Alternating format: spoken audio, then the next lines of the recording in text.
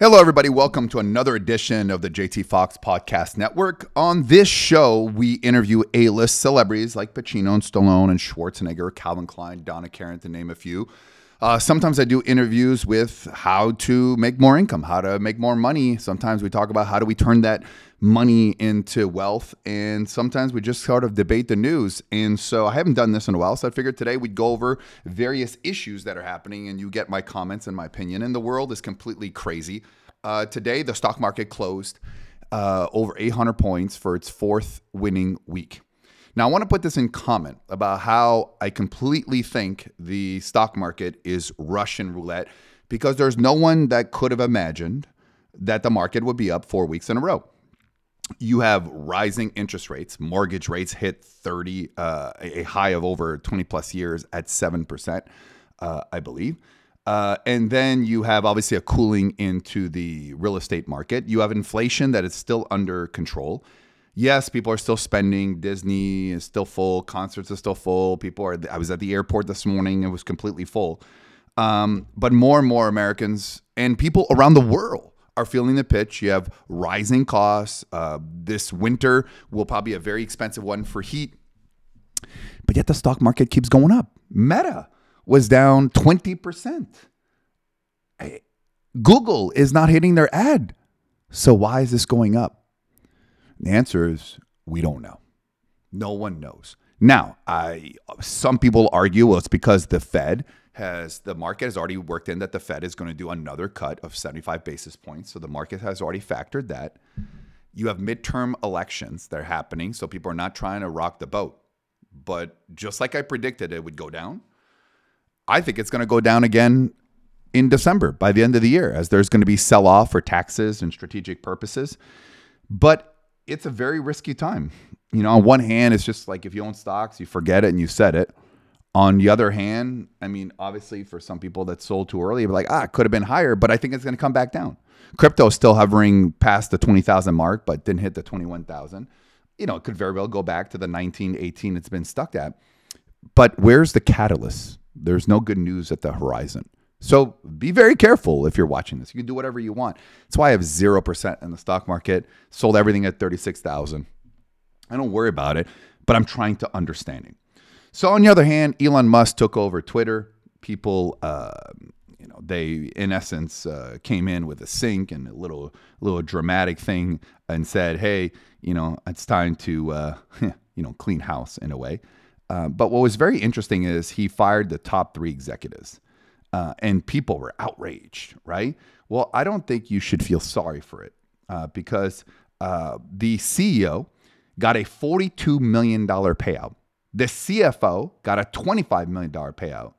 And so nobody should feel sorry. And I don't know what the head of legal got, but they got a very big, and then Jack Dorsey walked away with over $1 billion. So please, let's not feel sorry.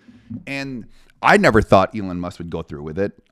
So basically, some might argue that he overpaid. But right away, people are saying he's making waves. He's could potentially end Twitter bans for 7 accounts that have been banned. And so there's some members that have been permanently banned. So it'd be very interesting. One is also Donald Trump. Number 2, Alec Jones, Steve Bannon, Toby Robinson, which is, by the way, the founder of the English Defense League. He was banned for hateful conduct in 2018. Katie Hopkins, who's a British far-right political commentator. Babylon Lee, who's a satire website on Babylon Lee, which used Twitter to take aim at trans people. Democrats and Planned Parenthood was suspended as this. And my point is, and by the way, are they going to do Andrew Tate? Who knows? Also, too, Marjorie Taylor Greene. So, I mean, listen, they seem to be a lot of right-wingers. And the fact that Twitter, the sort of Iran Ayatollah still has an account and the Taliban has an account, it just makes no sense. And on one hand, yes, they are a privately held company, but there has to be a standard by which they apply. You can say, well, we could do whatever we want, but on the other hand, we can't go after them under Section 230. So Section 230 says anything, for example, in the United States, and that's why I love is some countries don't operate like that. But for example, if someone posts something bad about you and it ruins your business, your name, your reputation, it's not true, the platform is not responsible. So you can sue that person, but you can't sue the platform. And so there's no liability. I mean, we live in a crazy world. And I don't know if you guys heard, but Paul Pelosi, Nancy Pelosi's husband, who's 82 years old, pretty much got hit in the head with a hammer and was waiting for Nancy Pelosi, some nut job out of Vancouver. And obviously some people were cheering this. And by the way, I don't care whether you are a Democrat or Republican or you're not American. Someone got hit with a hammer at the age of 82. That's wrong on so many different levels.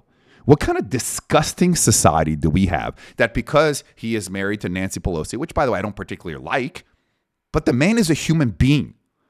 Where is the human decency in the world to say this guy is a human being, but because he's a political party or because his wife is something, because I've never heard him say anything other than drunk driving, which he had about a couple months ago in Napa Valley.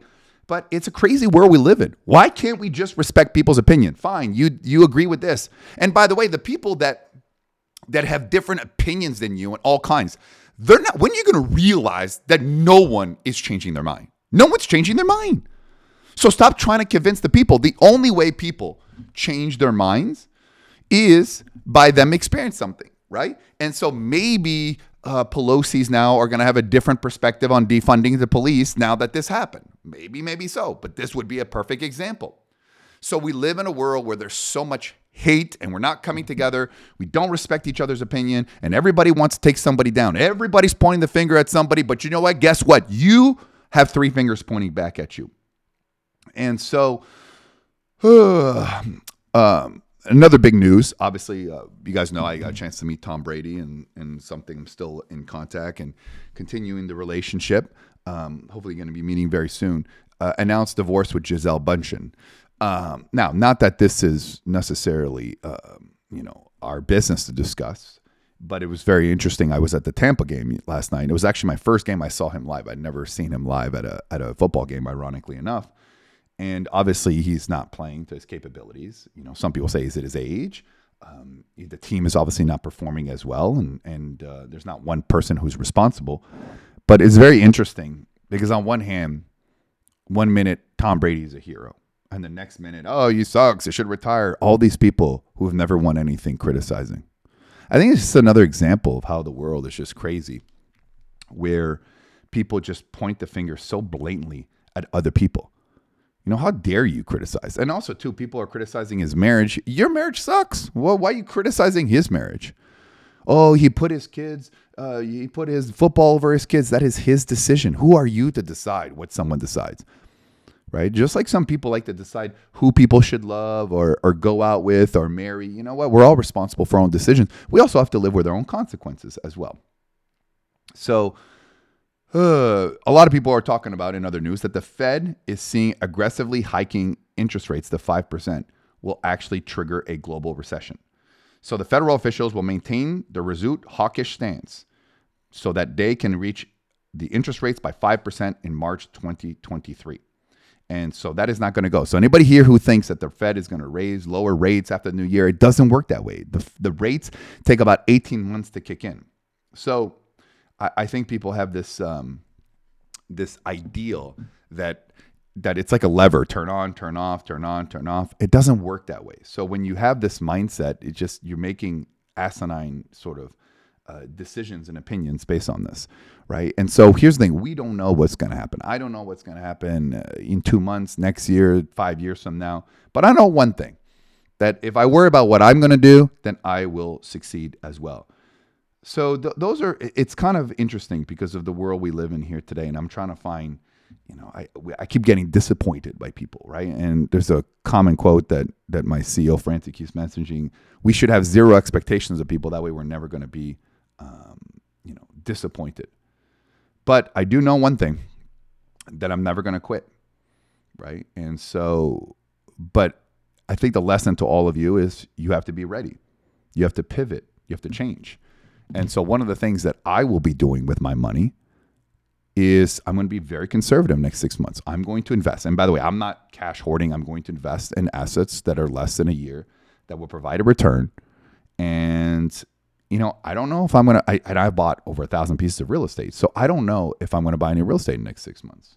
I mean, I'm buying a hotel in a couple of weeks, but that's different because it's cross-collateralized by an asset that's worth far more than that. So it's a safe investment.